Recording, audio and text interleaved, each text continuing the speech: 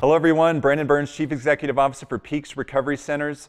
So excited to be here today with you on this very special episode of Finding Peaks, where we are joined today by Dr. Stephen Ilardi, clinical researcher at the University of Kansas. He's been on many different episodes of ours talking about his book, The Depression Cure, his TLC model, and so forth. If you haven't seen those, go back in time, check them out. It's great material and an excellent book.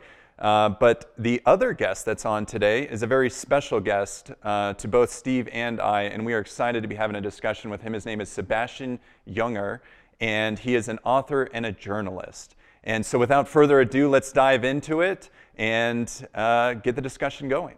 So yeah, thank you again both for being here. You know, Sebastian joining us from New York City, Steve joining us from just south of Kansas City, I believe. In Kansas? Just southwest, yeah. The Southwest. College town of Lawrence, Kansas. Home of the fighting Kansas Jayhawks, which maybe a few folks have heard of. It's important. And Brandon Burns, Chief Executive Officer, Peaks Recovery Centers here in Colorado Springs, Colorado.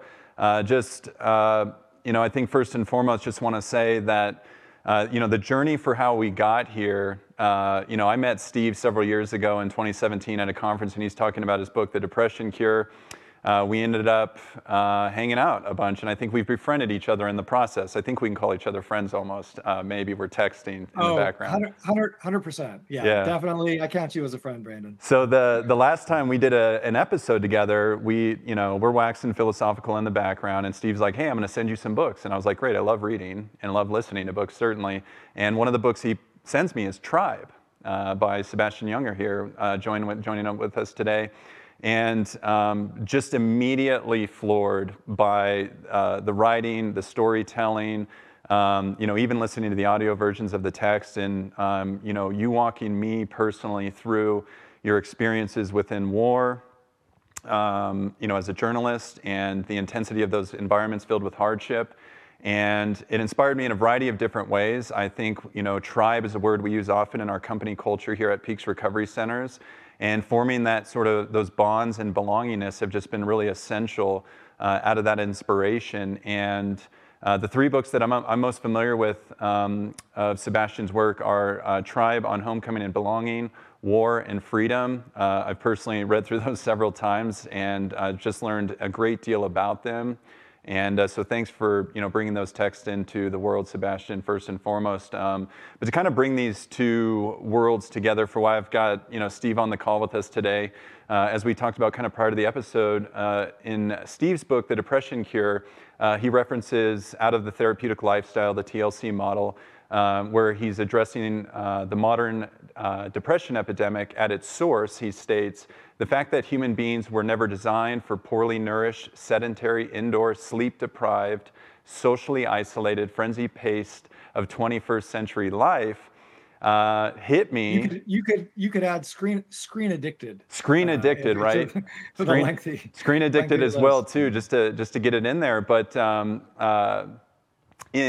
also in the book Tribe, it's highlighted what the Journal of Affective Disorders concluded in 2012 as the source. The economic and marketing forces of modern society have engineered an environment that maximizes consumption at the long-term cost of well-being.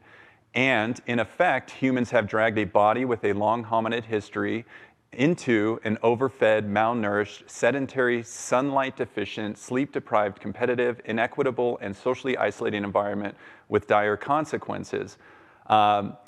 Both statements, a mouthful, but both very much connected in that way of things. And so what I'd like to set kind of the stage for our viewers out there is the foundation of what we're experiencing as the problem, and primarily why these texts are being written in the first place. And just hopeful, to start here, Sebastian, to bring us forward. Obviously, you placed that reference within the book Tribe for a reason, and it must have spoke to you in a way, certainly, that I think it's speaking to the three of us in this room. And I would just love for you to expand on that a little bit for the viewers today. Yeah, so the idea for Tribe came to me, and the idea is basically this, that some of the psychological struggles that veterans have when they come home might be rooted in some kind of alienation rather than actually a disorder that they're carrying themselves. They might be having a healthy reaction to an alienating society. And so the idea came to me when someone said, "Dan, why why are vets so messed up when they come home? Why are they so messed up? And I remembered like many guys in the platoon, platoon's 30, 40 men. It was all men in this case. And they were in a hotly contested area in eastern Afghanistan called the Korengal Valley. And I was with them off and on for a year. And, when the deployment ended, I experienced this terrific longing for that place. I wanted to go back, and I felt quite guilty about it because I thought, how can you long for something that was so hard on everybody? But then I found out that a lot of soldiers that I'd been with felt exactly the same way. And one of them was like, oh, I go back there in a heartbeat. I don't want to go back to America. Are you kidding? I go back to the Korengal in a heartbeat. They're living on a hilltop, getting shot at every day, no internet, no communication with the outside world. No cooked food, sleeping on the ground like tarantulas, scorpions, and no women, no television, no nothing. I mean, it was really austere and dangerous, and they missed it.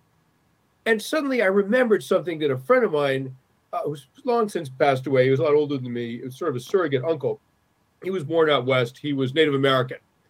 And he was born on a wagon. He grew up in a very traditional society. And he told me something I didn't quite believe at the time. He said, all along the history of the American frontier, from Pennsylvania on west, all the way through, the Midwest and Texas, all the way to California, the sort of white people were constantly running off to join. This is what he said: join the Indians, join us Indians, right? Mm-hmm. And we Indians were never running off to join the white people.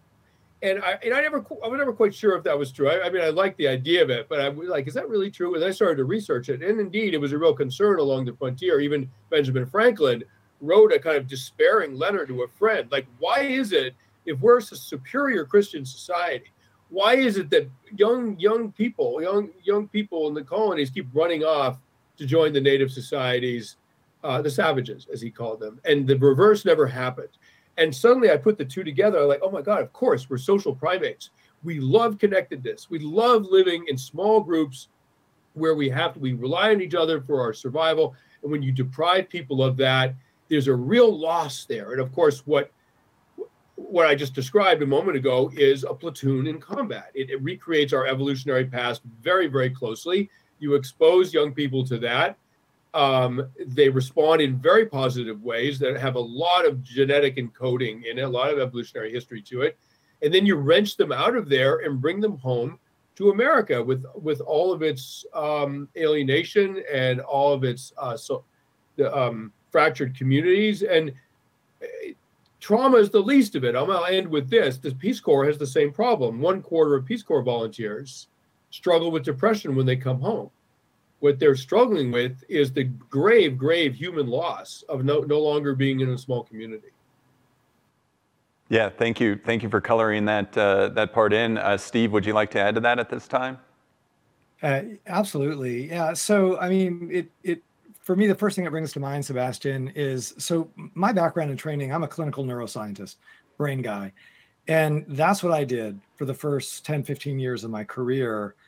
And then a magical thing happened. I got tenure in my in my university, which is a controversial kind of event. But for me, one of the magical things was it gave me the freedom and the permission to begin delving much more deeply into something that I had just bumped into that really resonates with what you were saying.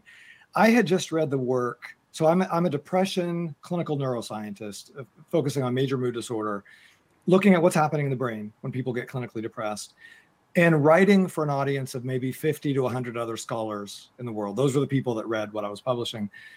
But I had just bumped into an anthropological account of the Kaluli people in the highlands of Papua New Guinea. And they're modern day Aboriginal people, largely hunter-gatherer. They're a little bit foraging horticulturalists, but essentially hunter-gatherers, living very similar lives to those that our ancestors lived. As you said, we're social primates. And most of our ancestors were on this lifelong camping trip with their combat platoon, as it were, with their 50 to 100 closest relatives, dearest friends. Sometimes it'd be 150, but somewhere in that ballpark. Yep. And Edward Schieffelin, who's an American anthropologist embedded with the Kaluli people, who number about 2,000 scattered through about a dozen or so different clans. And he was very keen on answering the question, how is it that they lead such incredibly challenging, difficult lives? Just like you were describing with our young men in combat. I mean, these are folks without any modern medicine, any modern conveniences, with a high rate of parasitic illness, a high rate of infant mortality, a high rate of violent death in combat, not within the group, but between groups. And yet, what he discovered is when he applied Western DSM, diagnostic psychiatric criteria, to the Kaluli, he could only identify one marginal case of clinical depression out of 2,000. Wow. And if you do the math on that, their rate of debilitating clinical depression, which is the leading global cause of disability now on the planet, and accounts for the majority of the 1 million deaths due to suicide on the planet, their rate of depression is about 1 in 100. Ours is about 100x theirs, despite the fact that they have so many depressogenic things that would trigger depression in us don't trigger depression in them. And this had been gnawing at me for a long time. And I was also aware of a construct in medical anthropology called diseases. I'm going to use the scare quotes, Brendan. I'm sorry. Yeah, go for probably reads terrible on video. Diseases of civilization. Yeah. So illnesses that are endemic in modern affluent societies, largely non-existent among Aboriginal groups. Diseases, for example, like atherosclerosis and type 2 diabetes and obesity and hemorrhoids, who knew? But they don't spend a lot of time sitting. And depression fit the pattern. Yeah. And I said, okay, I'm going to leave my everything I've done in my career to this point, and set it all behind me and chase down this rabbit hole and this mystery. Why? Because since 1990, we've had a 400% increase in antidepressant use in this country. And it hasn't moved the needle one bit in terms of lowering the societal burden of clinical depression, in terms of lowering suicide, in terms of lowering the extraordinary suffering that we're seeing unfold in millions and millions of lives. And so that's what inspired me to begin thinking about clinical depression, not as a chemical imbalance, which is a good formula for selling drugs if you're big pharma. Right. And by the way, I'm not denigrating. If any viewers or listeners are on a medication, I'm not saying that they can never be helpful. They sometimes can. But the fundamental underlying problem with depression goes deeper than so-called neurochemical imbalance. And the deeper level is we were never designed for this.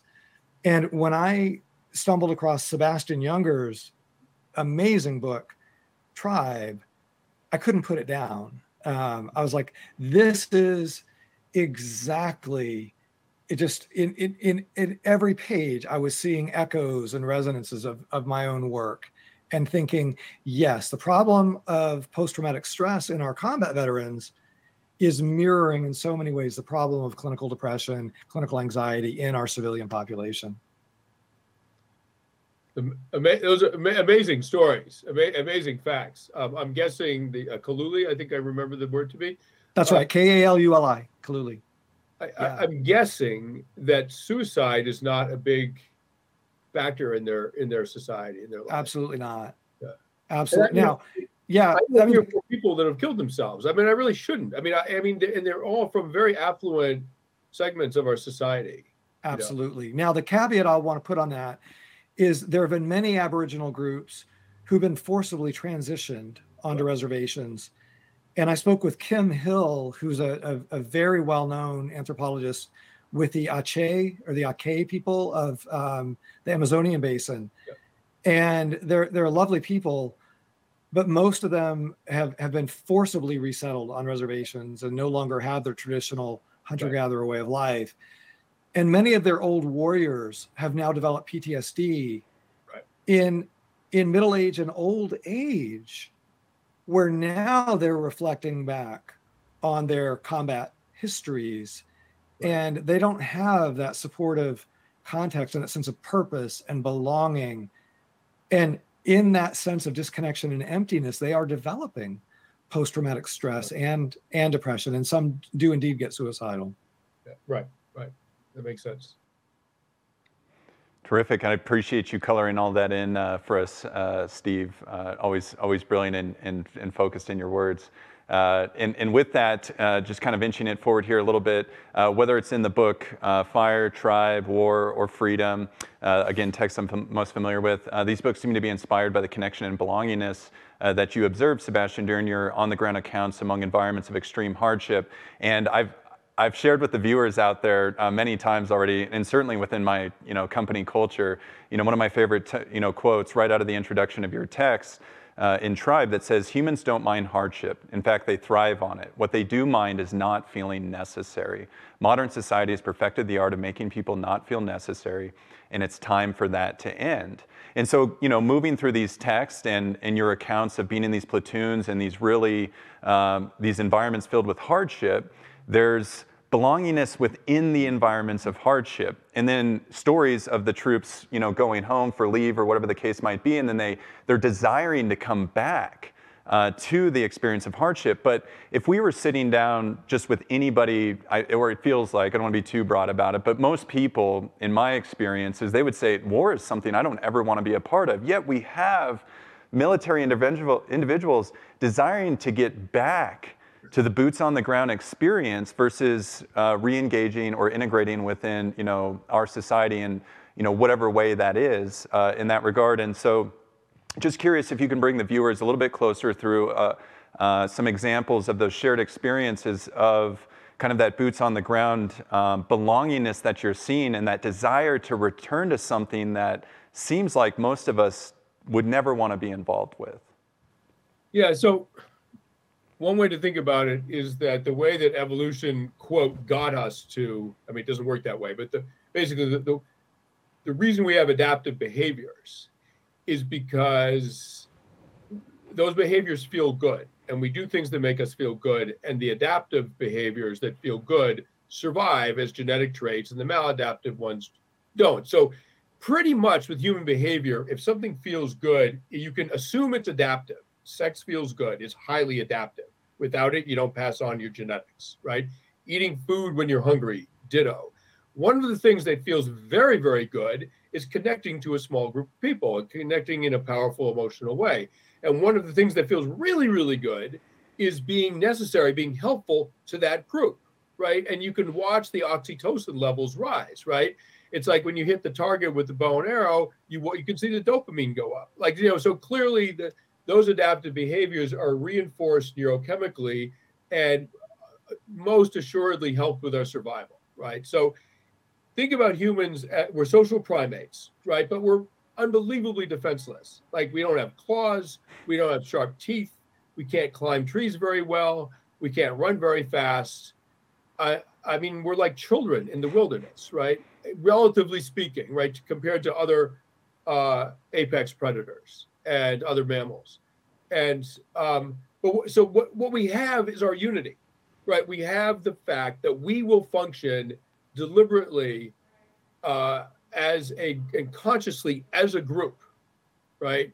And that is because humans do not survive by themselves in nature. They die almost immediately, right? Not virtually all of us. You could drop almost any American off into the Canadian wilderness with a knife and a pack of matches and a wife. and he or she would die, right? But we survive in groups. And so when you look at the sort of the pity of modern society, and I'm all for modernity in a lot of ways, right? It's brought amazing things to human consciousness, medical advances. I'd be dead if it were not for modern society, for modern medicine. Capitalism is associated with a lot of good things, including human rights, right? So I just want to acknowledge that before moving on, to say that the downside of all this technology, all this mechanization, is that we don't need each other for our daily survival. Wherever you live, when you wake up in the morning and look around, and the people in the houses around you or the apartments around you, you're not depending on those people for your survival, right? They didn't help you build the house you live in. They didn't gather the food you're about to eat. And they're certainly not helping defend you from the enemy should the enemy come, right? That's all been outsourced in a very, very efficient way that depends on a huge supply chain, and it's all good. The downside is you don't really need anybody. And just so think about that, I'll finish with this. Think about if you're in a group that needs you, your survival depends on being part of that group. And if it needs you, you can be pretty confident the group isn't going to get rid of you, right? It'll take care of you because it needs you. You're the guy that knows how to make arrowheads, right? Like, so they're not going to get rid of you. They need arrowheads, right? If you're not needed on some level, even in modern society, if you realize that society does not need you, if you're not being productive and helpful, in some senses, your safety is now in danger because the group doesn't need you. You're dead weight. You're right. They're just carrying you. And that makes people very, very anxious and very insecure. And as soon as you give them a situation where they're needed, a platoon in combat, right? Or a disaster, the Blitz in London. I mean, the English got bombed for 6 months straight every night practically by the German Air Force in World War II. They lost 30,000 civilians, right? I mean, we lost 3,000 people in 9/11, 10 times that number, right? And people buried alive under the rubble, et cetera, et cetera. Awful. Everyone's sleeping in the tube stations. But what happened was the common person became necessary to their society. People were helping save the wounded. They were doing everything they could for the war effort. And it was a social leveler, which also feels great, right? After agriculture, a sort of hierarchical economic system started with a few people at the top, most people on the bottom. That's not, hunter-gatherer societies are very egalitarian. And so what happens in a disaster is that everybody's sort of even, right? Like, I mean, I looked at an earthquake in Italy in the early part of the 20th century, and it was an earth in Avezzano that killed over 90% of the population in a minute, right? They were basically hit by a nuclear weapon, right? And the people that actually survived it had to wait 4 or 5 days for help to get to them. And one of the survivors said, it's an amazing quote, I'll finish with this: the disaster gave us what the law promises, but does not in fact deliver, which is the equality of all people. Social class was completely erased for a little while during that disaster. So of course people are nostalgic. Soldiers, civilians, anyone who lives through a disaster, even a hurricane in this country, and you're helping with a chainsaw clear your neighbor's driveway, like that all feels great. And so that kind of communalism can happen even in a modern society. You never know tomorrow morning when you're going to be needed. And when you are, people often look back on those days, terrible days, as the best days of their lives. Yeah. Yeah, I think you've put your finger, Sebastian, on a really important principle. And if you're amenable, I'm gonna see if I can broaden it even just a little bit. Because I don't know that as a licensed psychologist, I would want to prescribe for the entire population, hey, what you need is to get yourself a lot of trauma, a lot of crisis, a lot of life and death. Like you, I want to have the best of both worlds. There's a lot about modernity that I think is worthy of celebrating and that I'm really fond of. But I think there's a lot that we have left behind from the ancestral past, a lot of wisdom, a lot of healing and protective habits that maybe we can reclaim and weave back into the fabric of 21st century life so that maybe in some sort of hybridized way, we can have some of the best of both worlds. And one of the things I think you've got your finger on the pulse of is the broader principle that every single one of us needs to feel like we matter, like we are a part of something bigger than ourselves, and that we're deeply connected and that we deeply belong. And the easiest way to see that unfold, like you said, is in a situation like our hunter-gatherer ancestors face, like a combat platoon faces, where it's like, hey, if you are, have you all ever been out hiking like in grizzly territory where, this happened to me a few years ago in Yellowstone, and I'm out on a trail, and as I'm getting off the trail, I see a sign. By the way, I'm with my wife, so it's just the two of us, and I see a sign. There is a mama grizzly who has adopted 2 orphan cubs. She has 4 cubs. She's ridiculously aggressive. Don't go on the trail. Well, we had been on the trail, and so I started doing some research about. We just got lucky. What is the smallest group of humans that has never been attacked in any sort of recorded grizzly attack?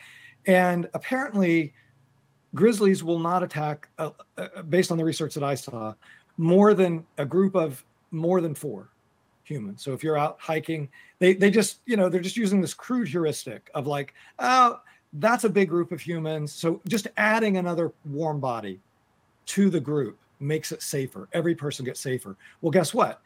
Primates, like our closest primate cousins, the chimps, when a group is plotting an ambush, if they see a certain critical threshold of 3, 4, 5, they're like, let's call it off. It's too dangerous, too risky. There's safety in numbers. And we feel it at such a deep primal level. When survival is on the line, if we are just another warm body that's part of a group, we know at a very primal level we matter, we belong, just by virtue of our presence. But then, as Sebastian said, if you're in a small hunter-gatherer group, say you're in a group of 50, you don't even have to worry about contributing just because you belong. It's also going to be the case that you're going to be the best person or among the best at several different things that the group values. You're going to be among the best at finding a fresh source of water, among the best at weaving the roof of a temporary shelter, or whatever. I mean, hundreds and hundreds of different skills and things that people would need in a small group. And so everybody gets to be valued. Well, the dilemma of 21st century life in the affluent West is no matter how good you are at anything, there's always going to be somebody better, right? Even if you're in the 1% or the 1/10 of 1%, there's always somebody better, no matter what it is that you're great at, unless you're LeBron James. And even there, LeBron's 38 now, and no offense, Brendan, but sometimes when people get to be 38, they're or sometimes when they're 59. But the point is that what we see in the modern world is you don't have to be in a combat platoon to feel like you belong necessarily.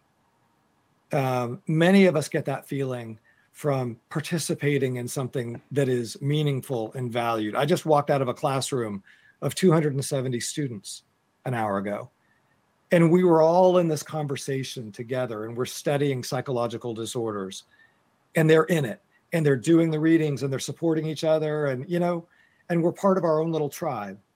And as ephemeral as that is, as temporary as that is, it matters. And many of us are lucky enough to find that in 101 different ways, different places in our lives where we know that we matter. But 1 out of every 4 Americans has none of it. Right. 1 out of every 4 Americans will tell you they don't have anybody that counts on them. They don't have any role. And we see these deaths of despair, especially for working class men, where they feel like but they have no status, they have or minimal status, nobody values what they do, they're not earning enough, they feel like, to really necessarily support a family, right? And so we see 100,000 overdose deaths last year in the US, 50,000 suicide deaths, and disproportionately concentrated among people, back to Sebastian's point, who feel like they don't really matter, they don't really count. And those are the folks that we're leaving behind. And I think we could do better. Absolutely. Yeah, thank you for coloring that in as well too, Steve. And it brings us right to the cliff edge of this transitionary moment for the questions for Sebastian. So very much appreciated. But given your experiences, Sebastian, and observation of how a combat platoon provides soldiers with extraordinary feelings of belongingness, despite what looks like quite a bit of diversity on the surface. For example, different cultural backgrounds. The soldiers come from different geographies, political ideologies, and so forth. But they have a shared mission, ethos, and so forth. What do you see are the lessons that you would like for Americans to draw from that? And what are the principles that might be generalizable to the broader society, civilians, those struggling with mental health addiction, kind of on where we're working from here at Peaks, workforces and so forth. And how can we, in a day-to-day life, work to promote such bonds of connectedness in a way that is unfamiliar to us because we don't have access to that, that platoon type environment and those communal type events. So I know there are 3 questions buried in there, but hopefully you can set us on the right direction here. Yeah. So, I mean, it is tricky. I mean, we've been having a conversation that's basically been sort of diagnosing a problem by referencing our evolutionary past. We used to live like this. Now we live like this. 1 in 4 people are depressed. It's probably because they need a sense of coherence that comes from adversity.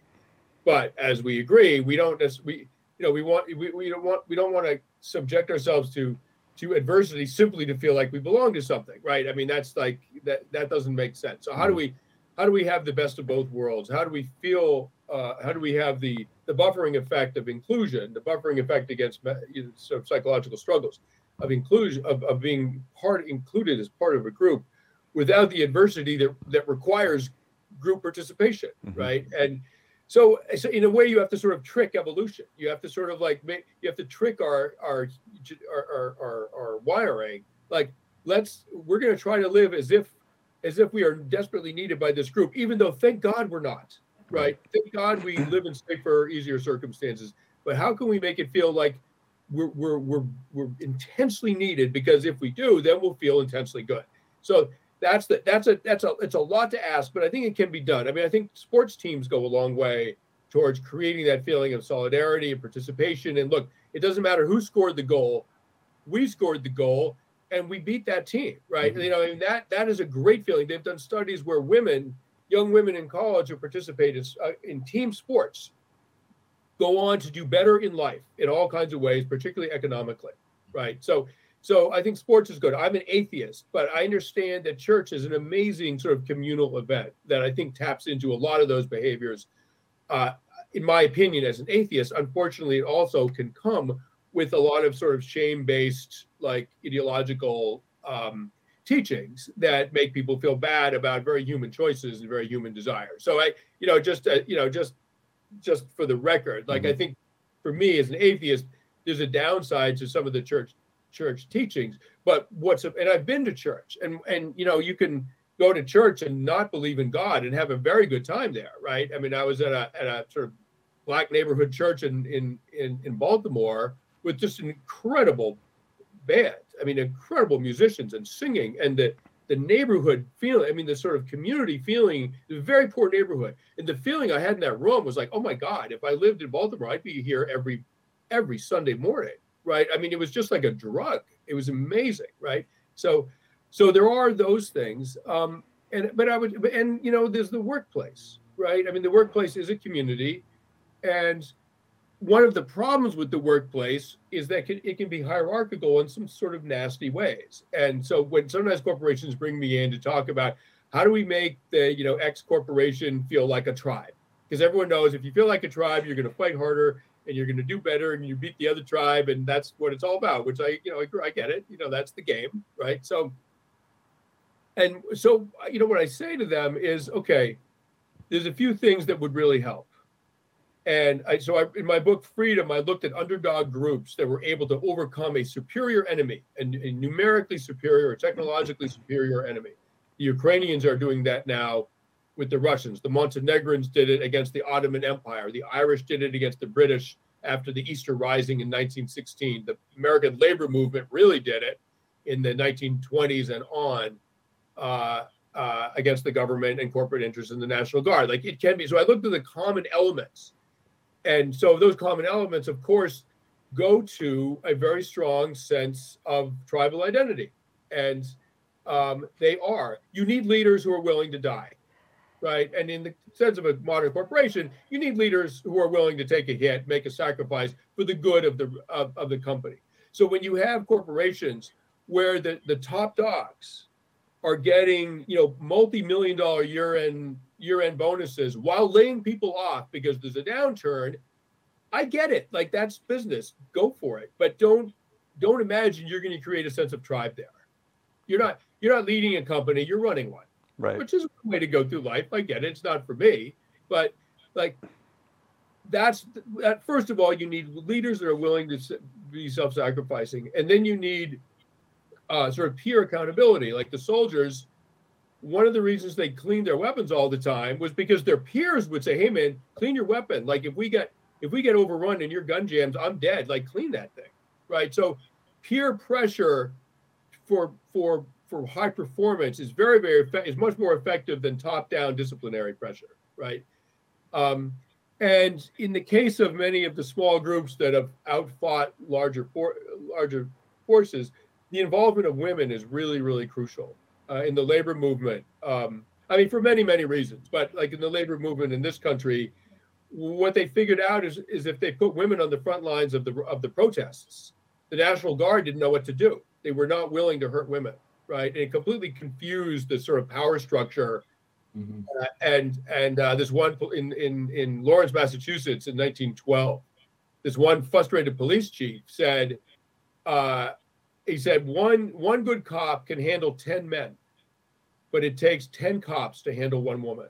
Hmm. And women create a sense of moral legitimacy to a movement as well. And so what I would just say is that if you involve yourself in groups that have those components, you're probably doing pretty well. And finally, and I promise, and with this, I've been asked many times, how do you feel like you're big part of the biggest group, which is the United States? You're an American citizen. How do you feel? It's almost 400 million people. How do you feel? What do you have to do in your life to feel necessary, to feel admired, to feel like you have a role, your contribution?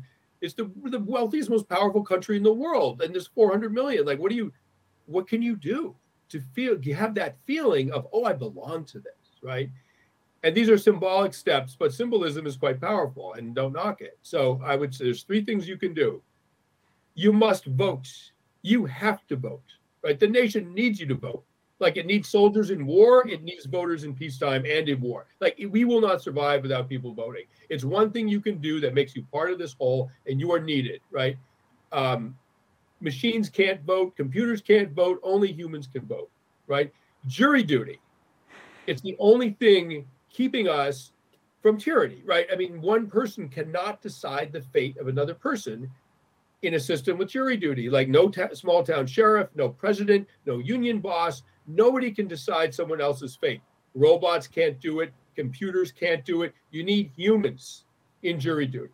Right? And you are part of the fabric of society. And God forbid, if you're charged with something you didn't do, you will want a jury duty. You don't deserve something you yourself are not willing to do for others. So serve jury duty. And finally, donate blood. Robots can't do it. Computers can't do it. The scientists can't create blood. Only humans can create blood, and it's free. Like within a week, you have all the blood you gave, you have back in you. And someone in the ER is going to survive because you gave blood. It makes you part of the human race and part of this nation. And without it, God forbid, there'd be terrible, terrible loss and suffering in this country. My life was saved by 2 years ago. I almost died of a kind of freak medical occurrence. I had an aneurysm that ruptured in my abdomen, a very freak thing, random, and I bled out into my abdomen. And I was saved by 10 units of blood donated by 10 people that I'll never know who they are. And now I give blood as much as I can, as much as they'll let me, right? And it feels so good. You're part of something. So sorry about the long sermon, no. but it's it's important stuff, and it's complicated, and it's hard to do. It's not easy and obvious. It's hard. Yeah. No, I appreciate it, and I want to get Steve's side of this real quick. But it to one of the bullet points that we've talked about part of the episode, it feels easy to take a global view and say something like, well, interdependence is essential because we only have one planet, a shared environment, et cetera. And out of that, we ought to come together. However, it feels like most Americans, cannot, unfortunately, relate to the global view, right? We're hardworking, we're moving fast and quickly, we're not generally engaged in kind of a communal sense. So who has time for the lofty goals here? And so the question becomes then, how do we act locally, and how can we be of service in a way that doesn't obviously bring me anything other than a sense of purpose and belonging, and how useful can I be today? And I think you're spot on there, at least with those particular three examples. Those are three extraordinarily important ways, though we are separated as a community, that we can contribute individually toward the community with a sense of, sort of purpose. Like when I drop off the ballot, for example, in the mailbox and send it off, that feels really good, like a sense of purpose, like I said something. I cast my vision with other Americans in line doing the same sort of thing. And giving blood is another distant but connected way of giving back to the community in a very selfless action as well, too, that visibly in front of us today saves lives in that regard. And so, we're going from this kind of global view, these well-written text into something where we can actually locally produce it and find that meaning and belongingness in a really important way. And so I think the tangent there was important, Sebastian, because the answers are not always imminently obvious, but at the same time, I think we can access them. And it's conversations like this that can be of service to those who might be floundering a little bit in the process of discovery for community and connection. So Steve, if you want to add anything to this at this time? Yeah, I'd love to weigh in with just one more extension, maybe, because I've always got that clinical hat on. Mm-hmm. And as Sebastian was talking, the research study that popped into my head, and I'll bet you have both heard of it, it's called the Harvard Study of Adult Development, sometimes called the Harvard Happiness Study. And it was launched 80 years ago by researchers at Harvard who recruited 3 cohorts of undergraduates and then matched community controls in Cambridge, and began from age 18, 19, 20, tracking them, bringing them back every few years to look at their psychological development, their life outcomes, their health. They eventually started doing all kinds of biometrics and brain scans and yada, yada. But toward the end of these men and women's lives, so they tracked them all the way into their 80s and 90s. And now I think there are maybe 4 original participants in that are centenarians. They started focusing a lot more in late life on overall quality of well-being and happiness and life satisfaction.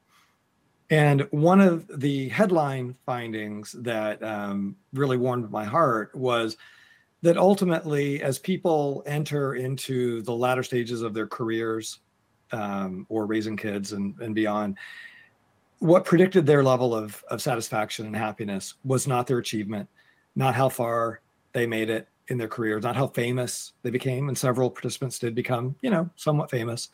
Not as famous as Sebastian, but pretty famous. and they didn't write the perfect storm, but they did really well. And what predicted their happiness was far and away the single biggest variable was their social ties. But I want to be really careful here, because we have to, I think, disentangle, when we think about social ties or social support, to disentangle connection, which often has to do with our most emotionally intimate, meaningful friendships and relationships with family, spouses, children, siblings, parents, and so forth, and belonging to a tribe, belonging to a group. So connection versus belonging.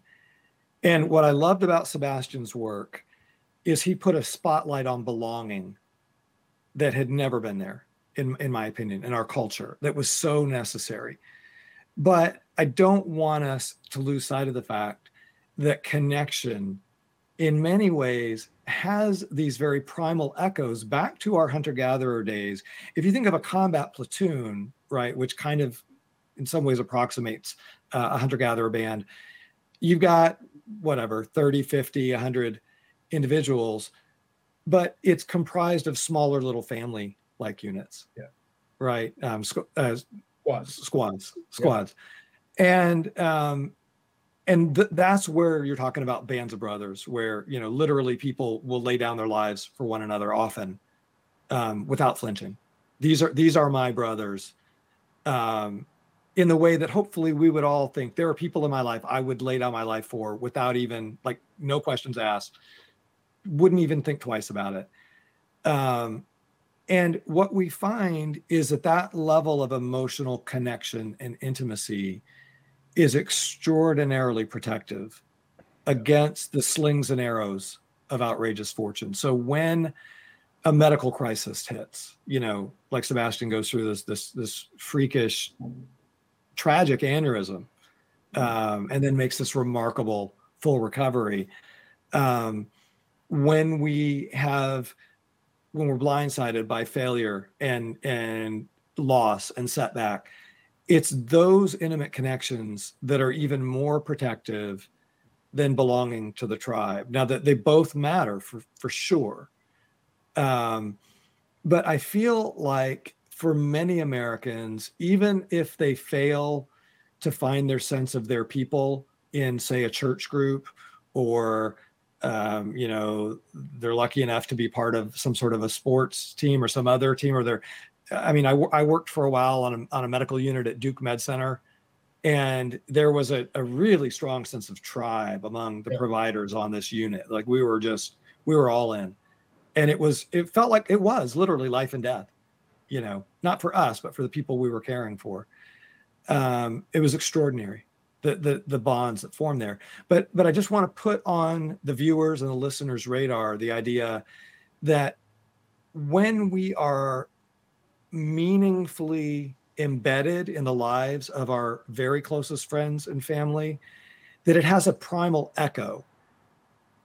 We're not literally involved in a life or death sort of, in other words, our presence doesn't literally matter for their survival, their life or death, but emotionally it still feels like it does, because for hundreds of thousands of years it did.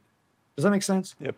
In other words, emotionally there's a vestigial echo of the life or death stakes. We feel like those connections are a matter of life and death. Emotionally they are, psychologically they are, but they're literally not so much anymore, although our brain still thinks they are. How about that? Yeah. And so I just really don't want us to lose sight of the fact that even if we haven't found our people yet, that bigger tribe, we can still get so much of the psychological benefit from our squadron, as it were. And I think we should all be looking to find who's in our squad, if we don't have one. I'd love that. And I think one way to phrase the question and figure out who's in your squad is to sort of ask yourself, if there were a crisis, who do I think would stick with me? Right? Who would 100%. I stick with? Right? And one of the interesting statistics that came out of 9/11 was, well, first of all, that Vietnam veterans who had PTSD said that their symptoms declined after 9/11 in New York City. Yes. Vietnam vets in the New York area said their symptoms declined after 9/11. You'd think it would trigger them, right? It was the opposite. Yep. There was a feeling of, oh my God, we're needed. Like it's game time.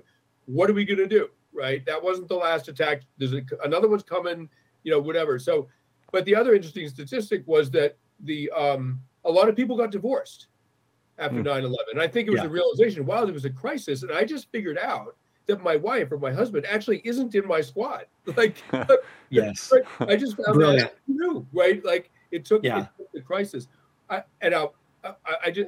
also want to add that one of the guys in the platoon, so in the platoon, there was about 40 guys, 50 guys, something like that.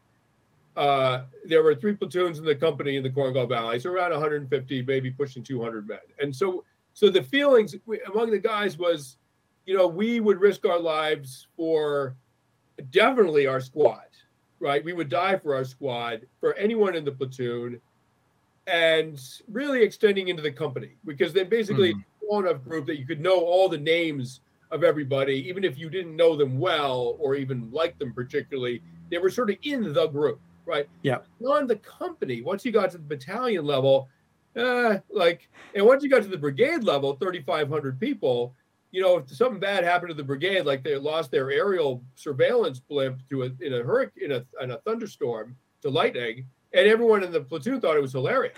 Right? Oh my God, brigade lost their blimp.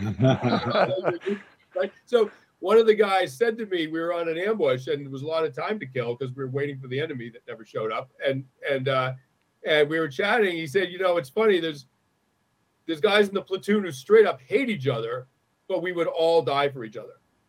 Yeah, I love that. That's belonging, right? Belonging doesn't require love, right? I mean, it doesn't require individual love. The other thing that would happen is that there were guys who were like really brothers in the platoon, right? I mean, like they really were really, really, really close. So both of those components combined to make a very strong, healthy sort of human fabric in the platoon. And then imagine those guys suddenly going home and they're not in the middle of any matrix whatsoever, certainly not in the middle of a matrix of anyone who would die for them. Imagine how scary that is. Absolutely. Yeah, the contrast there. So I'm going to return to that Harvard study, happiness study, because I'm going to tell you that the best predictive variable for happiness for people was one particular question, at least and I hope I'm not misrepresenting the study, but my understanding is there was one question, which was, and I'm paraphrasing, and you can both think about answering this for yourself, and I'll do the same. How many people, and give me a list, you don't have to give me your list, but they asked for the list. List the people who you could call at 3 a.m. in a medical crisis or some other crisis, 3 a.m, and they would drop anything without thinking. They are there for you, no questions asked, 3 a.m. Which is kind of echoing nicely, I think, Sebastian, some of what you're saying, right? So in other words, now when it might be a matter of life and death, at great personal sacrifice and inconvenience, you're going to give up your night's sleep. You're going to drop everything. You're just going to show up, take that person to the ER, be with them. God only knows what you're stepping into when you get that 3 a.m. call. And we've all had it, right? And we count it a privilege. There were many people in the study who said, I have nobody. Wow. Yeah. I have friends. There were people who couldn't even list their spouse. Wow. Again, to your point. Yeah. There are people who went through COVID and learned like, hey, I can't count on my spouse to be that person for me. Yeah. Just like they went through 9/11 and learned.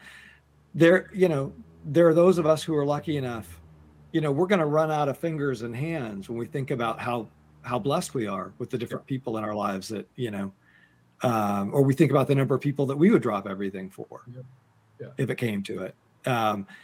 But that, I don't know. I think it speaks both to the fact that we can differentiate between connection and belonging a bit, but at a certain point, quantity has a quality all its own. In other words, if we have a big enough group, then all of a sudden we do have not just connection, but we do have our people, Yeah. And what's interesting about modern society is that for most of human history, the people that would go on your lists would probably live in pretty close proximity to you. Yes. Right? Yes. All of a sudden, now modern society, you have that list. I have that list. While you were speaking, I racked up about 8 or 9 people, not including my immediate family, but they're not part of my daily experience. They don't live in my neighborhood. I mean, they would get in the car and drive 400 miles to get here, right? They're not part of my life, right? The bonds are there. But so imagine if you go through your life with that group of people, like not only do you have that group, but you see them every day. Like imagine what that's like. Like, of course you're not depressed. You know what I mean? Of course. Yeah. Right. Of course, that's human. That's human existence until like yesterday. Exactly right. Yeah, no, that's a really lovely point. And it takes me back to an incredible experience of community that I had in college, where there was just a group of us, sort of, it sounds ridiculous to say it, but it was a little bit like the TV show Friends, where it was a group of about 10 of us, men and women, that were just extremely close. We just loved each other, would hang out all the time, had this sort of community. And we're still 40 years later in really, really close touch, but nobody lives anywhere near anybody else.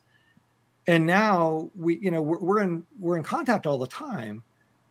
And it echoes back to this time when we did all share the same physical space. Yeah. And it's still very nourishing in that way, but it's sort of nourishing in this, way of echoing back to the in-person reality. And then of course, we'll get together and have a little reunion every now and again. But yeah, I think you're really onto something important. We need to have people that are part of our day-to-day, face-to-face, as the kids would say, IRL, in real life, experience, as well as maybe some of those lifelong bonds of folks that are halfway across the planet now. The gamers call the world that we all live in, that they don't actually, but everyone, the rest of us live in, they call it the meat world. M-E-A. Oh, I love it. I love it. Yeah. So you do need some meat world, right? Like, and the thing is, you met your friends in college where, because you're in college together, you were put physically into a kind of tribal setting, right? Like, yes. I mean, you were seeing each other in the mornings, the evening, whatever. Like you were at the dining hall. Yeah, exactly. Right, and facing a sort of similar and sometimes shared struggle of academic stress and whatever. So they don't. But but there it is again. Like you can't quite get there without something that at least vaguely replicates our evolutionary past in terms of being in the meat world with each other on a daily basis. And that's absolutely the problem with our neighborhoods and our communities, and et cetera. I mean, I grew up in a pretty affluent suburb, and spiritually speaking, it was death on wheels for me. I mean, I just no one knew each other. No one needed each other. Like, I live in a mixed income neighborhood in New York City where people do need each other and know each other. And, there's a lot of unpleasantness of a sort of unimportant story in the neighborhood. But there is connection. Like, I mean, for me, that's gold. Because of where I grew up, it's gold, right? I don't care about the junkies and the garbage. Like, I'll deal with that as long as I feel like I'm part of something, and I do. And I'm here with my family. It's me. I have 2 little girls and my wife, and we're really as happy as can be. Yeah, I love that. And I'm really pondering. Brandon, is it okay if I jump back in one more time? Yeah, go for it. Well, I'm just pondering. You both probably know the book by Robert Putnam, the great sociologist, Bowling Alone.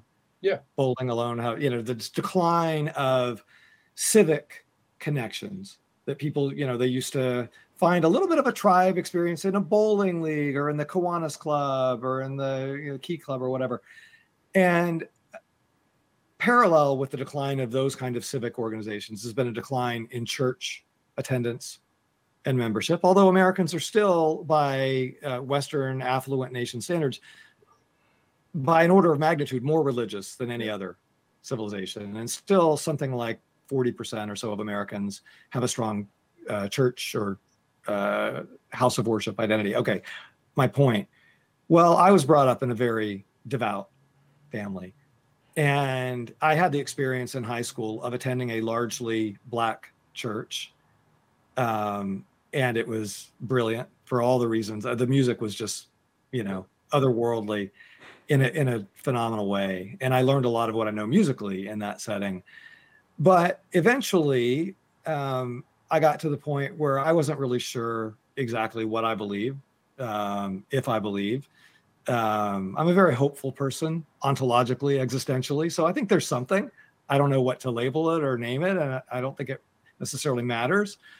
But my wife and I eventually migrated to a religious community that's very open and non-judgmental, and in other words, where you can kind of have the best of there's connection and community without having to sign your name on the dotted line for any kind of, harsh, strict dogma. And I'm not judging those who are, in a more dogmatic setting, but it wouldn't work for us. But I was just thinking about, Sebastian, in my meat world. Is that what, can I call it that? The meat world. It sounds a little risque, but I'm going to go for it. In the meat world, in IRL, my wife and I have a circle of friends here in Lawrence, Kansas, that we meet with in a sort of a book club setting, but they're all from this little Episcopal church. And we meet with them once a week, and it's like 10 people again. And it's a beautiful, beautiful thing that we all have this sort of shared background, that once upon a time we were all in a very devout kind of setting, and we've kind of wandered off Does this make any sense at all? Yep. In other Follow words, me. it's a way of, like, all of us miss that sense of belonging and community. And so we're like, can I cuss on here, Brandon? Go for it. Is that okay? Yes. We're like, fuck it. We're going to stay we're going to keep the best parts of this. Yeah. Without any of the dogma or the judgment or anything else. But with, by the way, something that I value, and I think both of you do too, just from getting to know you both a little bit, the sense of life has something about it, existence has something about it that's kind of mysterious and kind of magical. Like there's a sense of wonder about existence. Even if we don't want to label it anything, even if, we say we're an atheist or an agnostic, there's something magical about it. And joining with a group of people to celebrate that kind of magic of existence, I think there's something very uplifting about that, and something that people can come together over. That's my story anyway, and I'm sticking with it. No, yeah, I love it, and I think it's a great segue into one of our questions for Sebastian while we have him here with us today. Is that Sebastian, you shared with the Guardian that and just a little bit backwards, that you nearly died in the summer of 2020 due to having an undiagnosed aneurysm in the pancreatic artery, asymptomatic, not related to anything. It's just a structural, congenial thing, and you had no way of knowing about it. And then out of the blue, just like we're talking right now, it ruptured and you lost nearly 90% of your blood. And given your experiences on the front lines of war, how is this experience, and to Steve's point as well too, how is this experience different given that both experiences brought death front and center for you? But from here, just curious, you have death coming in both different directions in this regard, but how do you see those differences playing out, being faced with death imminently on two fronts? And then to echo what Steve's talking about, how can you bring us closer to maybe that mysteriousness that comes up in that regard, and the magic to life being faced with that imminent sort of death? Yeah. Well, so I was a combat reporter for a while and suffered some consequences. I mean, I had a certain amount of trauma that would follow me home and would sort of rattle me a bit. And I was anxious, depressed, quick to anger sometimes, which was new for me. I didn't know it had to do with combat. PTSD wasn't a term that was being used very much. So, I just thought in my late 30s, I just thought I was going crazy. Like, I had no idea that, I would panic when I was in a small space, like on the subway. I had no idea it had to do with combat in Afghanistan. I was in Afghanistan in 2000, a year before 9/11. I was in a lot of pretty heavy combat. I had no idea that it was, my panic in New York was connected to that. How could I? There were no subways in New York, So I had problems with it, but I didn't deal with it. I mean, I didn't see a shrink or anything. I mean, just they went away. Over the course of a year or so, I normalized, I reset, and I was fine. What happened with my aneurysm was way more traumatic than combat, right? I mean, seeing civilian casualties, that doesn't go away. That stays in your head for a long time. Is extremely upsetting. But in terms of danger to yourself, right, the mortality issue, the risks that you run in combat are, for me, I mean, we're transitory, right? I mean, the effects were very, very transitory. No problem, right? When I had my aneurysm, which ruptured, boom, like that, I was talking to my wife and I felt the pain in my abdomen, and a minute later I couldn't stand because my blood pressure was dropping, and they got me to the hospital. My blood pressure was 60/40, and I was on the way out the door, right? And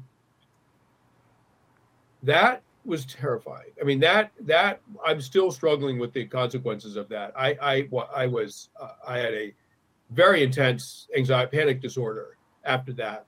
And it was because it was the randomness of it. It was just people do quite well with danger if they feel they have agency.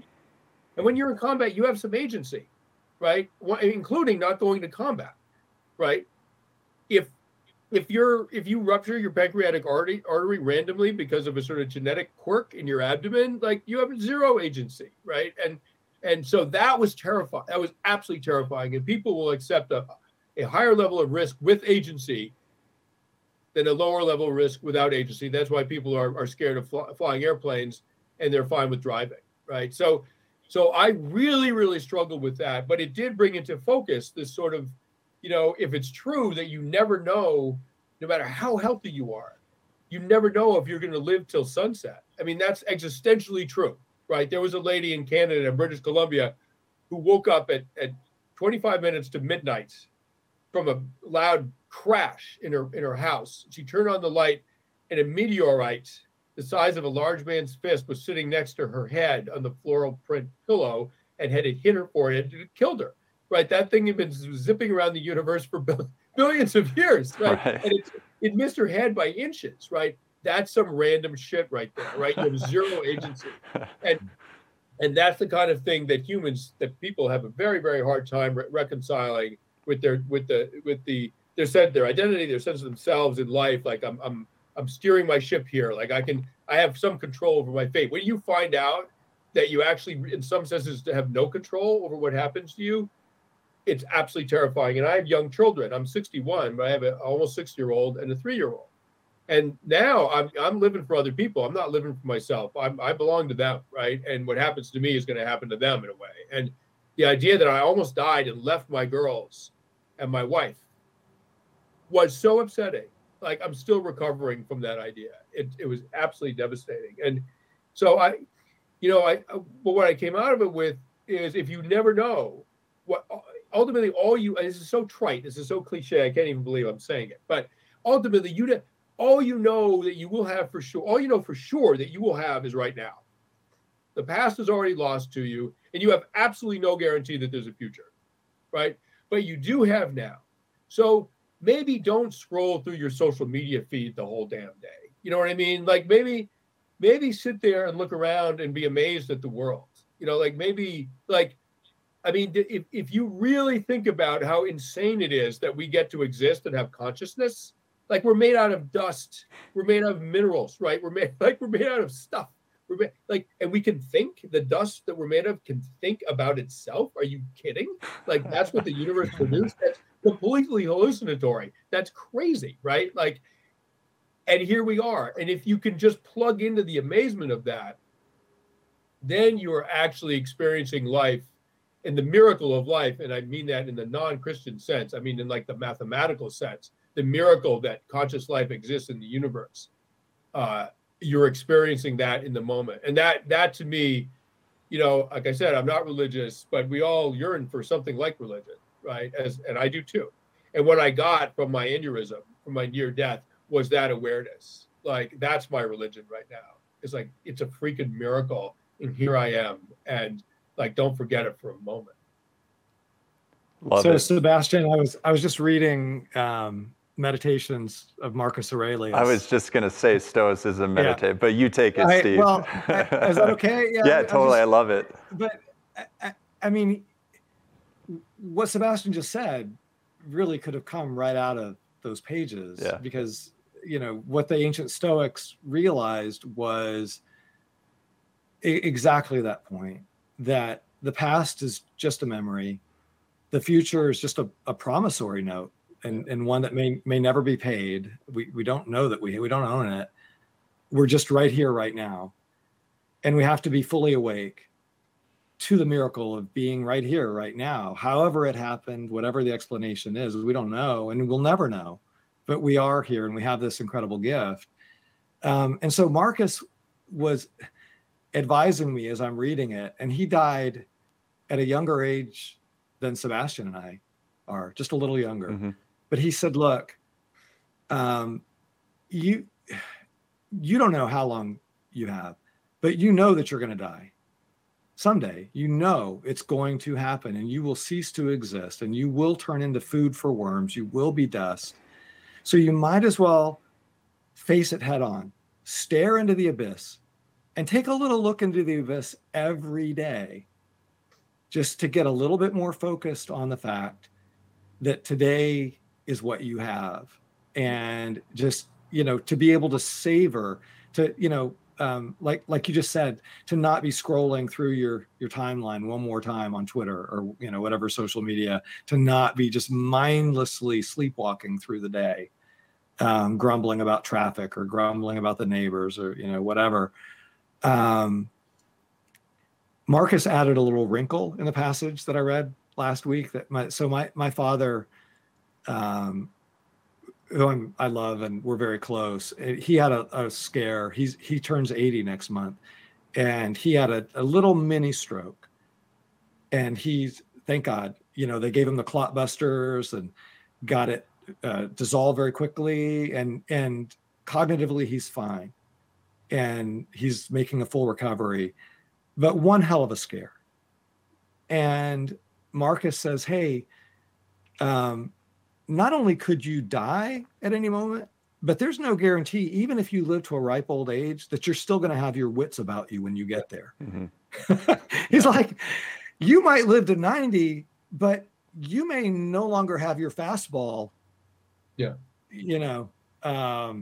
5 years or 2 years or, whatever. So be all in right now, right here, right now. And I mean, a lot of people don't want to hear that.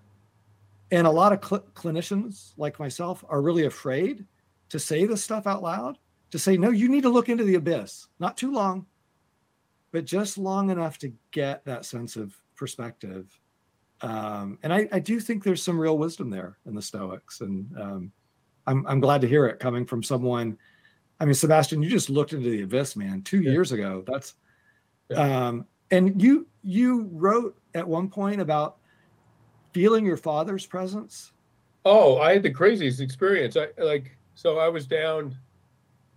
I mean, I was 60 over 40, and I was going to be dead in minutes. The doctor said another 5-10 minutes, like you would be dead. And it took them an hour and a half to get me to the ER. So I got there and went off a cliff. I went into hemorrhagic shock, and they cut my neck. They cut my neck open to put a line into my jugular, and as they were fumbling around with my neck, a big black pit opened up underneath me. I was getting pulled into it. I had no idea I was dying. I was definitely dying. I had no idea. But I had the sense that if I went into the pit, I wasn't coming back out. And I didn't want to go into the pit. Like, who would? Right. And I was like, no. I could feel myself getting pulled in. It was below and to the left of me. And then I saw or felt the presence of my dead father above me. And I was really shocked to see him. I was like, sort of like, Dad, what are you doing here? Right. And again, I had no idea I was dying. Right. And he's been dead 10 years, and I loved him. And, and he sort of, I mean, it wasn't quite a vision. It was a sense, it was a sensation that he was there. He sort of opened his arms. I mean, I have a vision of him floating there, but no one else could see him, obviously. And he opened his arms and he said, it's okay. You're going to be okay. You can come with me. Like, I'll take care of you. It's okay. Don't fight it. Don't fight it. You're going to be okay. Come with me. I was like, come with you? You're dead. I'm not going with you. I mean, what are you talking about? And I said to the doctor, because I'm still conversant now, right? I'm still conscious. I said to the doctor, you got to hurry. You're losing me right now. I'm going, right? So then it took them hours to find the bleed and embolize it by catheter. And it was a hellish hours because I wasn't on any painkillers. And I was in absolute agony. My kidneys were failing. They had a catheter in my groin, like rolling around through my venous system looking for the leak. I got radiation burns from the fluoroscope because I was on it for 6 straight hours. I mean, it was absolutely brutal, right? And then I woke up in the ICU the next day, and this nurse came in, this sort of tough older nurse came in and said, hi, said, wow, I was younger. Like, she was sort of Boston accent. This is in Massachusetts. Like, you almost died yesterday. In fact, no one can really believe you're alive. It's actually kind of a miracle that you made it. And I was like, almost died? Are you kidding? Like, I had no idea. I mean, none. And wow. And I was deeply shocked. And then she left, and I sat there thinking about it, and I was just terrified, right? I mean, it was very, very scary news to get, right? The scariest thing that's ever happened to me. And she came back an hour later, making her rounds. She said, "How are you doing?" And I said, "I'm okay, but I'm actually really unnerved by what you told me. It's terrifying that I almost died." And she said, "You know what? Instead of thinking about it like something scary, try thinking about it like something sacred." And that changed it all for me. And I've been trying to do that ever since. Like, what is the sacred knowledge I came away from that place with? That place of sort of darkness, fear, and infinity, where my father appeared. Like, what information am I coming back with that would be helpful to me, helpful to other people? And that's I'm writing a book called Pulse about what happened to me, and trying to make sense of it in rational terms. I can't explain the fact that my father was there and I didn't know I was dying. And it's a very, very common thing with people that almost die and come back, like the dead show up. And I can't explain it. Like, I don't know. I don't know what to say about that. I'm trying to figure it out. That's amazing. Thank you for sharing that. Yeah. Incredible experience. Have you stumbled into the work of Carl Jung when he talks about the hero's journey? Yeah. And this sort of archetype of going to the pit. Yeah. And then coming back with sacred knowledge. Yeah. That is not for oneself, but as now this sort of wounded healer who has this sacred knowledge that one obtains from almost going into the pit, but not quite, and being resurrected. Yeah.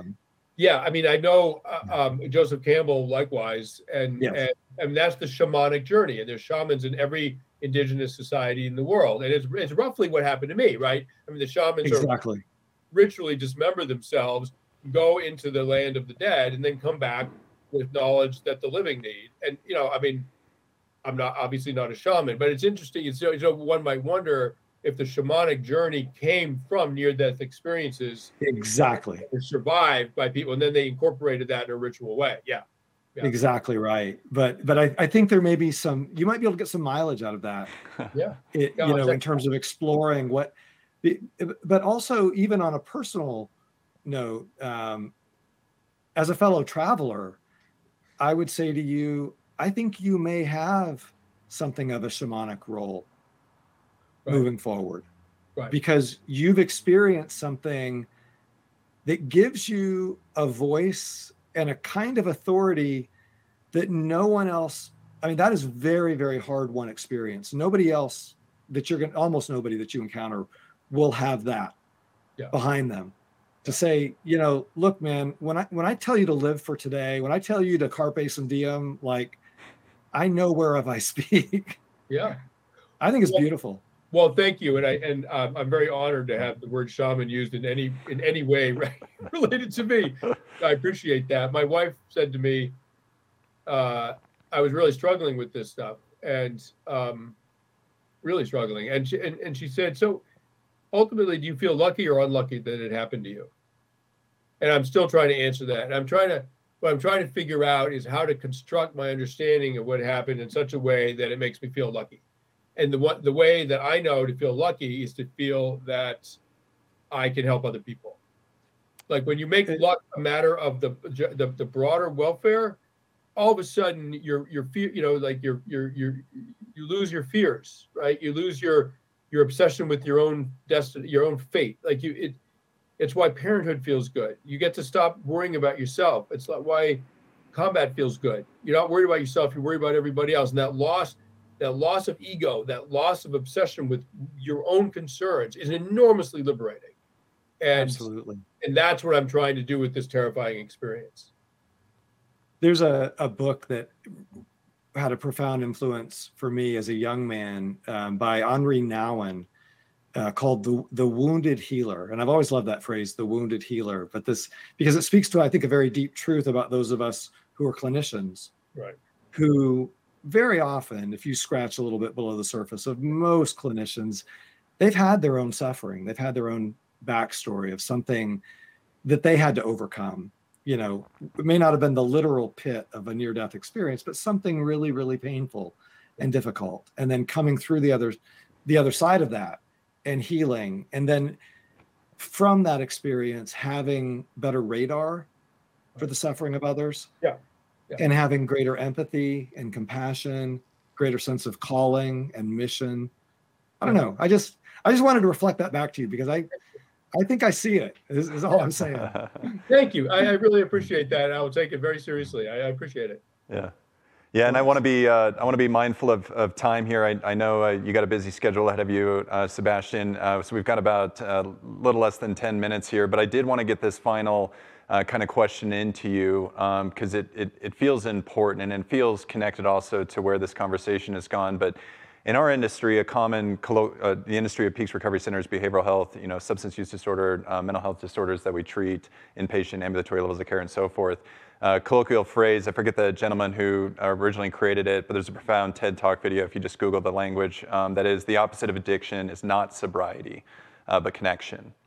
And that stated, on the one hand, we have a nation engulfed in a romanticized freedom. What is government doing for me? Or how does that situation benefit me? And in that sense of expanding personal freedoms, yet community has a tied to effect such that we seem to have a real commitment to connect to others as well as to obligate ourselves to others. Thus, we are totally free, but at the same time, we are totally connected. And it starts to feel like a paradox or a dialectic is kind of forming here. And just kind of, for the viewers to kind of carry this out with, how do you see this playing out? Is it a paradox, or can we in fact have both? And what would it take from your, observation to really have both be the outcome here? Well, again, we're never going to have absolute freedom because humans are absolutely dependent on their society for survival, even if that society is only 30 people. So, and to belong to a group, to belong to a society, you have to abide by its norms. And in our society, you can't drive down the left-hand side of the road because you're going to kill somebody. And even if you don't, you'll get arrested. So, we are never going to have complete freedom until you walk into the wilderness by yourself. Then you're completely free and probably completely dead pretty soon, right? So I looked at the Pennsylvania frontier in the 1700s, where my ancestors on my mother's side were from, actually, and they settled there in the 1700s. And so the people that poured through the Juniata River Gap at west of Harrisburg and went west into what they called Indian Territory, they were free of the sort of dominion of the government, the tyranny of the government, the colonial government, and then the American government. But to survive out there, they had to band together to fight, during what they call the Indian Wars, right? There'd be Indian raids along the frontier, and the scattering of white settlers would cluster together at these palisades, rough palisades, to fight off these attacks. And if you weren't willing to do that and to be armed at all times, if you were a man over age 14, if you had to be armed at all times, and if you weren't willing to put your life on the line for the community, you weren't wanted. Like, get out of here, right? So they gained freedom from the government, but they lost their freedom to the community. There is no way to have both, right? And you are going to be obligated to something. And what I would say is that in systems where people are required to make an active and substantial contribution to the group welfare, there's actually a lot of freedom there, because systems that depend on that are much more likely to be egalitarian than systems where systems that are so mechanized that you don't need ongoing individual contributions to the group welfare, right? And one of the great losses of freedom in the otherwise wonderful modern society is inequality, right? We live in a free society, et cetera. It's an amazing society, but the economic inequality in this society, I would argue, approaches a real loss of freedom, right? And if you are in a system where everyone must contribute substantially to the group enterprise, it doesn't mean it necessarily will be freer, but just there's a great likelihood they'll be freer just because people are more equal in that kind of system. Absolutely, and Steve's plugged a lot of books here, and I'll just throw this in there as well too. The Ethics of Ambiguity, written by the late Simone de Beauvoir, is the only philosophical text that I'm aware of where, philosophically speaking, an ethics was promoted on behalf of existentialism, and it says within the text that we are most free when we are promoting the freedoms of others. And another beautifully written text by the existentialist I would encourage everybody to read, and one of the better philosophical writings as well too. Simone de Beauvoir has such a beautiful way of sharing the story of philosophy in a way that a lot of the past philosophers are just terrible writers and just kind of nonsensically throwing things all over the place. But I love that, and I think it's connected to the egalitarian side of this as well too, and I think it supports the movement away from the paradox that we presented here today. And in that regard, with the last few moments that we have here with you, Sebastian, would just love to, for the viewers out there, to just hear where you're taking things moving forward. We heard the text pulse, but what else is going on, and how do people continue to find you and your texts? Well, I'm not really on social media much. I have a flip phone. I don't have a smartphone, and I really don't. Good for you. Yeah. Wow. I'm blown away right now. Ace is holding up his iPhone. Yeah, no, I mean, I get that it's an amazing tool. My wife has a smartphone. I am what I would call digitally sober. Nice. And for that matter, she sort of is too. Like she keeps her phone does not have any sort of control over her. But I see a lot of that out on the street, in society, like people that are really kind of owned by their phones. And of course, they're really owned by their neurology, right? I mean, the phones have tapped into a neurological response that we have, a neurochemical response. These companies figured it out and basically captured us. And they're straight up addiction, right? And I mean, even these companies that manufacture these things know that. Like, it was done deliberately. They've made trillions of dollars off this scam. And it's deprived people of their mental health. It has raised the suicide rate in teenage girls, et cetera, et cetera. I mean, there's a real meat world consequences for the algorithms that they developed, right? And so, I'm living my life, and I don't drink for other reasons, but I'm living the most sober life in every possible sense, the most sober life that I can possibly have, and large part because I want to be fully present for my daughters. I mean, and I don't think this would have happened at age 30, maybe, because I was very immature and a lot of running around I wanted to do around the world. But at age 61, they are my wife are my central happiness. And I want nothing coming between that and the good stuff, right? So that's the central purpose of my life. I don't post much online, but I have a website, sebastianyounger.com, where you can sort of see I'm a documentary filmmaker as well as an author. And you can see all that material on there. And my book, Freedom, the paperback, will be coming out on the 4th of July. It has an added last section on January 6th and the concept of freedom in this country. And then Pulse will be out probably a year after that, something like that. I'm working on it right now. Terrific. Well, I appreciate the shared experiences and the vulnerability, especially around those sobriety, whatever that looks like and however it came about, whether it's the cell phone or alcohol and so forth. I think that's one of the big aspects of our episodes here is vulnerability and people really connecting in that sort of way. And so I greatly appreciate all the insights as well too. And I really just want to recognize, and it's not hyperbolic, like your texts have genuinely changed my view of the world and brought me closer to something like community and the obligation toward it. And more than anything, I think you've highlighted the beauty of it that is lost on modernity in that way. And so just so grateful to have this shared time with you and Steve. And thank you so very much for being here today, and continued success in all that you do, your professional life, and certainly your home life with your 2 daughters and your wife there. Thank you so much. I really enjoyed the conversation. It was a really, really good one. Terrific. It's been a real pleasure as Sebastian, as somebody who's admired your work for a long time, a real honor to share this time with you, and I wish you all the best down the road, and would love to get an update in 5 or 10 years. So. Sure. I learned a lot listening to you. You have some amazing things to say. So thank you for that. Thank you so much. Brandon, thank you for this opportunity. Absolutely. It's been great. All righty, gentlemen. We'll have a great rest of your day, and thanks for joining me, and we'll see you guys around. All right. Take care. Bye. Take care. Well, everyone. All right, and that's a wrap here in the studio. Again, big thank you to Sebastian Junger for being on this episode with us today and sharing his extraordinary journeys And for the viewers out there, please check out his text. I mean, they're deeply moving. They're so thoughtful. They're so well written. And especially the audio versions of the text, he narrates them himself and just walks you through the whole journey. It's just a very powerful experience. So highly recommended. And with that stated, unlike Mr.